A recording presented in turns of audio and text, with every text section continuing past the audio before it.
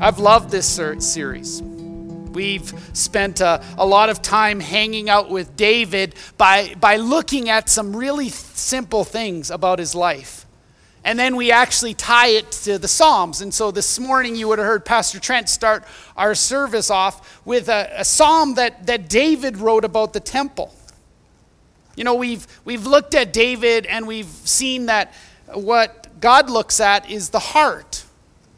We've seen that God called David to have this kingdom perspective that we need to have, that God calls us to have spiritual friendships like David had with Jonathan, that God calls us to wait upon his timing, that God has warning signs in our life. When we looked at David and Bathsheba, that there's actually warning signs, and that act wasn't just something that happened, it was something that David knew about beforehand in his life.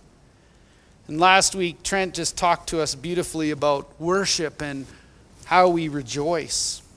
Through all of this, we've seen a guy who looks a lot like us. There's moments where we can be incredibly proud of what our life looks like and how we're following God. And then there's other moments where we look like a disaster. Today we're looking at one of those moments in David's life, which was the big moment, the crowning moment maybe. It was the construction of the temple. You could almost say this is what David was created for. The interesting piece to this story is David wouldn't be the guy that builds the temple. It would be his son. God told David that he didn't want him to build a temple for him. It reminds me of something that I've heard many times before, that it's actually possible to build something or do something for God that God doesn't even want us to do. You see a question that's going to appear on your screen. And it's just this question that I want you to wrestle through over the next few minutes. Do you know what makes the difference between what God wants and what he doesn't want us to do? This is going to be the question that's kind of the pinnacle questions for us this morning. David's heart desire, and it was a great desire, was to build a house for the Lord. But unfortunately, because David was a warrior and had shed blood for God, God would not allow him to finish building the temple. God wanted a peacemaker. The temple was a place of peace, a place of refuge. And so that was going to be Solomon, David's son. Although David would not build the temple, David realized the great importance and cast the vision for what the temple was going to be like.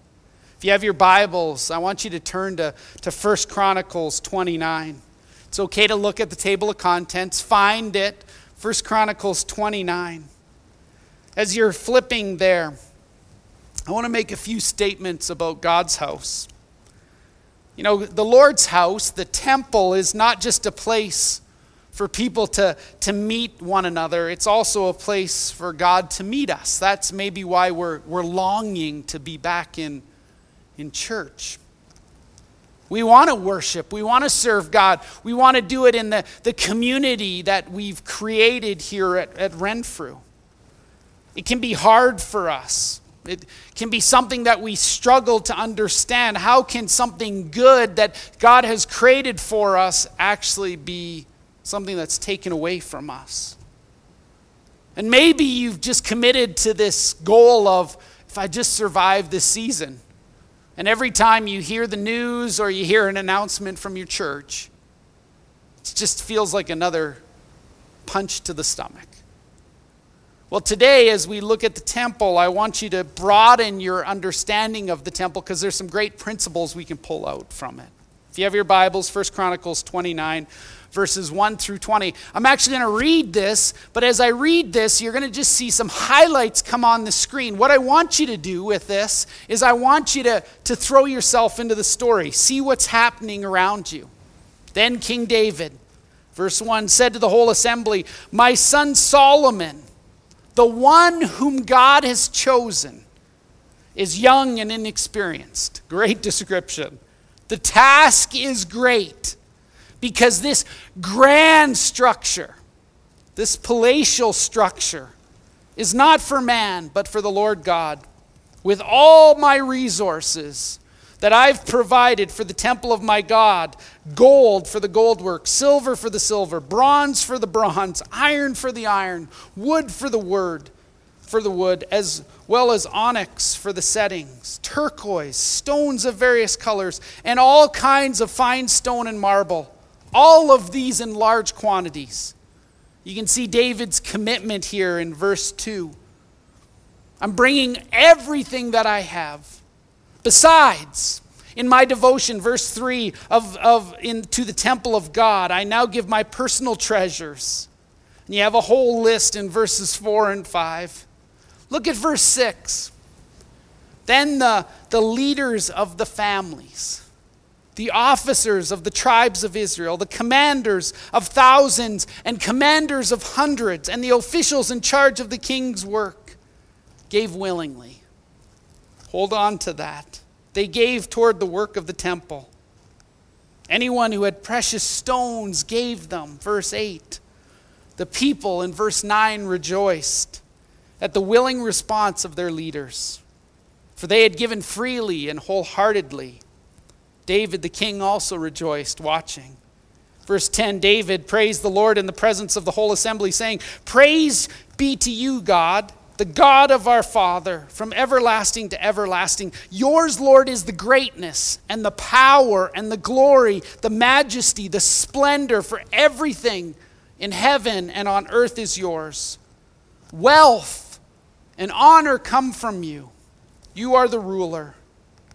Verse 13, now our God, we give you thanks and praise your glorious name. And look at verse 14, but who am I?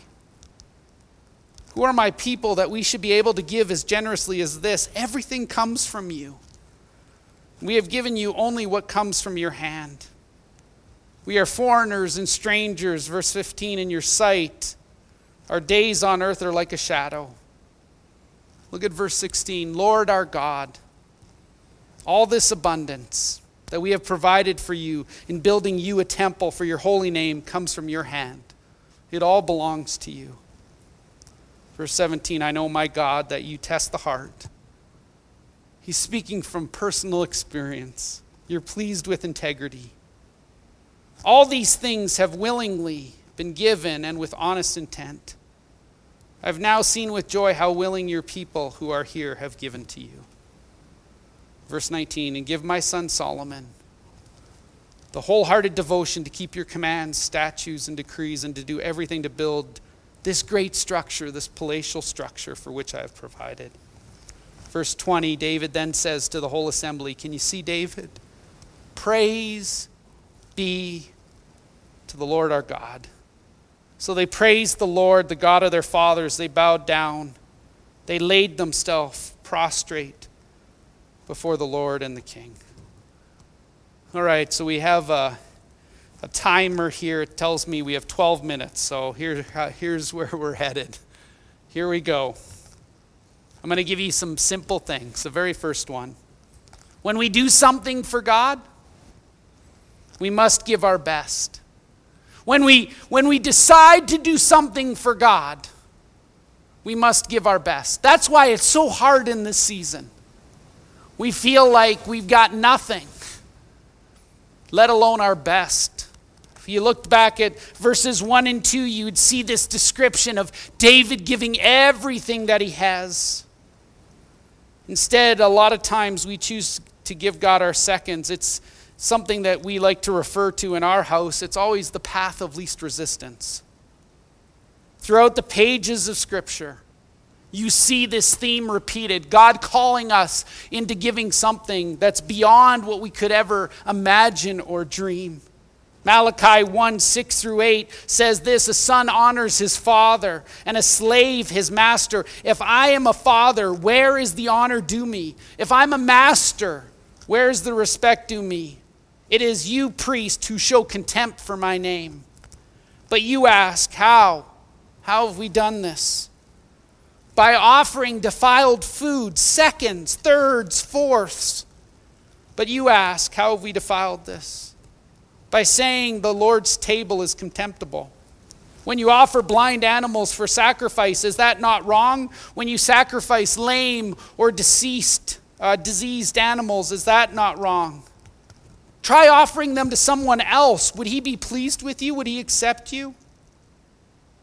Even in the midst of this season, COVID-19 that we find ourselves in, are you giving God your best? What has God called you to and you're still holding on to? You see, the first thing, we need to bring our best to God. The second thing, when we do something for God, you have to give personally. Back at verses 3 through 5, David's proclaiming all the things that he's given to God, not in a way to brag, but to call people to respond. It cost David something. It has to cost us something. You see, it's really easy for us. We want others to give, yet we exclude ourselves from the sacrifice. It doesn't cost us anything until we give something. Some of you will be offended when I say this to you. For some of you, this is a financially hard time for you. I want to challenge you to test God in this. I want you to keep giving, to keep sacrificing until it forces you to trust God. God had to give us his son. It cost him everything. The most precious. What does it cost you? David was the starter for the gifts of the temple. Your sacrifice is always contagious, especially in your family. The third thing, when we do something for God, this is something I find myself in, we have to give willingly and wholeheartedly. We have to give willingly and wholeheartedly.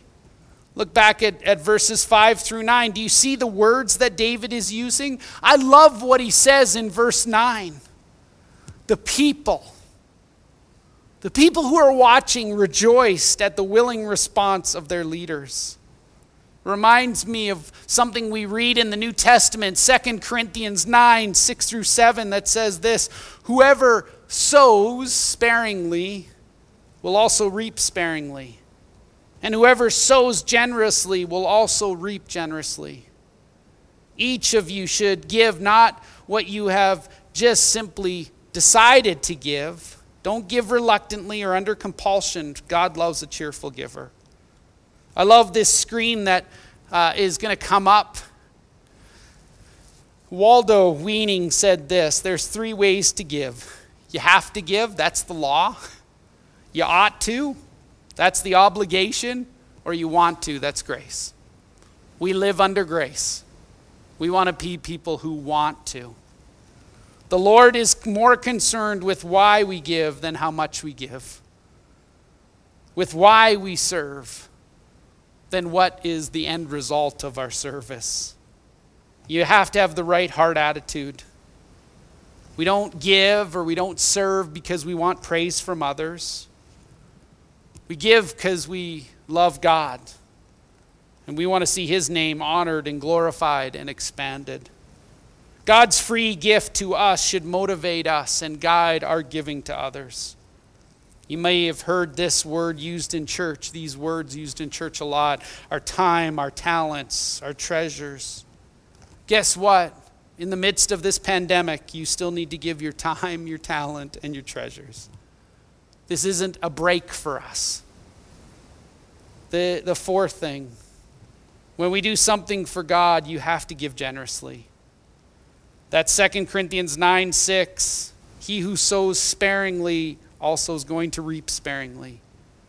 He who sows, in another translation, bountifully, shall also reap bountifully. I need to keep asking myself this: Matt, what kind of giver are you? Are you simply a giver who evaluates what the return will be, or are you a giver who just gives with arms and hands wide open?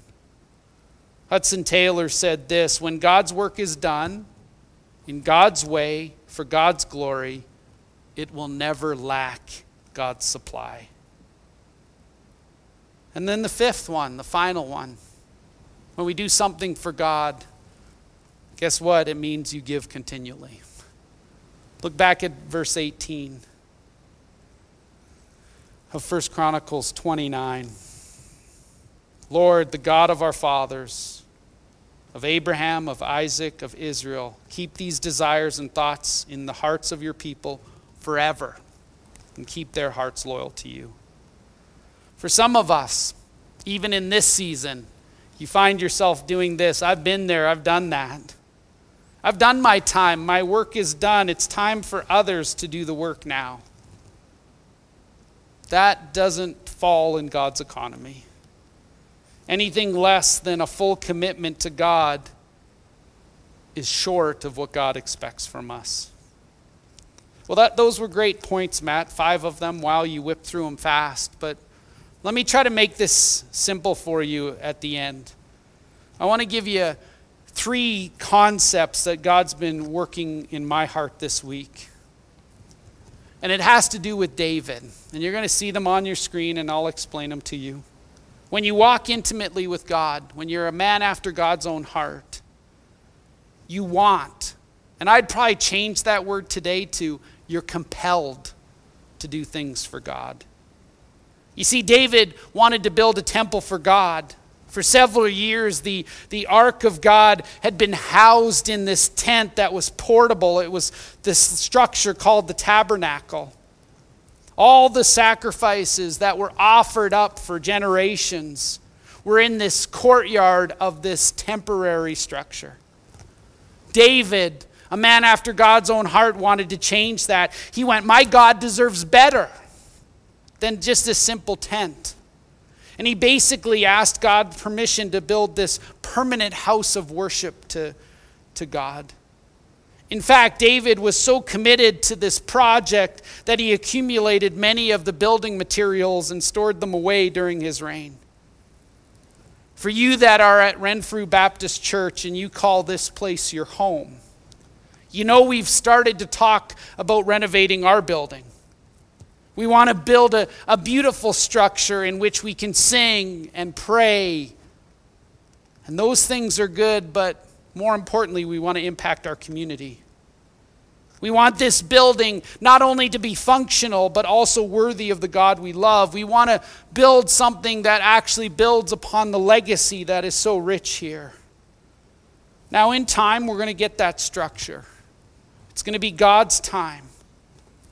But when you walk intimately with God, you want to do things for God. The second one, and the first one's positive, the second one's not so positive. It's possible to do things that God doesn't want us to do. David asked permission to build a temple for God, and what did God say to him? No. God told David, I don't want a fancy building. In Isaiah 66 verse 1, God said this, heaven is my throne, the earth is my footstool. Where is the house you will build for me? Where will my resting place be? God doesn't need a building. And he tells David, you're not going to build me this one. But wait, if God didn't need a temple, how come the Lord told David that his son Solomon would build a temple for him? In 2 Samuel 7, verse 12 and 13, God tells David, when your days are over and you go rest with your fathers, I'm going to raise up an offspring who will succeed you, who will come from your own body. I will establish his kingdom. Then it says this, is the one who will build a house for my name. So God's not against having a temple built. It's just that David isn't going to get to build it. Well, if you look back in David's history, which we've spent the last few months talking about, in 1 Chronicles 22, verse 7 and 8, God tells David that he can't do it. Verse 7 says, my son, I had it in my heart that I wanted to build a temple for the Lord my God. But this word of the Lord came to me. David, you've shed much blood. You fought many wars, David. You are not going to build a house for my name, because you've shed so much blood on the earth in my sight. Now, that's not David at fault. The wars that he fought in, the conflicts that he engaged in, he did it for God. So why wouldn't God let David build his temple? Because God wanted the temple to be associated with peace, not war. David, a man after God's own heart, a man that went to war on God's behalf, was not allowed to build the temple. That just doesn't seem to make sense. Until you realize this, and you're going to see this as the third point. God is far more concerned with how we build something than what we build. How we build something is more important than what we build. We're translated away from building. How we do something is more important than what we do. God's not looking for impressive church structures. God doesn't build his church with lumber and stone. In 1 Corinthians 3:16, it's declared, "Don't you know that you yourselves are God's temple and that the Spirit of God lives in you?" Peter said this in 1 Peter 2:5, "You and I are like living stones, are being built into a spiritual house to be a priesthood, a holy priesthood, offering spiritual sacrifices acceptable to God through Jesus Christ." Here's the questions I want you to wrestle through this week. When God looks at us, he's going to ask us some simple questions. Matt, how much have you prayed for your brothers and sisters in Christ? Matt, how hard have you tried to promote peace and love and joy in your church? Matt, how kind were you to others in church who might not be easy to love? Matt, how did you speak about those people when they weren't around? And did you take opportunities to build them up and help them out? In the midst of this pandemic, God is looking at us and saying, how are you actually expanding my kingdom here on earth? Let's pray. God, thank you for the reminder from David's life once again, how he was a man after your own heart. How he listened, gave the plans to his son's kingdom was raised up. He was able to build the place that you would be housed in, the place that you would be proud of. God, help us not get sidetracked in this season simply by going, this isn't the church, we can't meet. I'm not able to do what I used to do. May we find new and innovative and creative ways to expand your kingdom here on earth. You're a great God. We wait with great expectation to see what is ahead. We ask all this in your name. Amen. Let me pray for you as we end this service. May the Lord keep you and bless you, and may his face shine upon you. And may you discover a new way this week of the power that God has for you. May you listen intently to that small, still voice. And may God use you in huge ways to expand his kingdom. We love you. We ask all this in your name. Amen.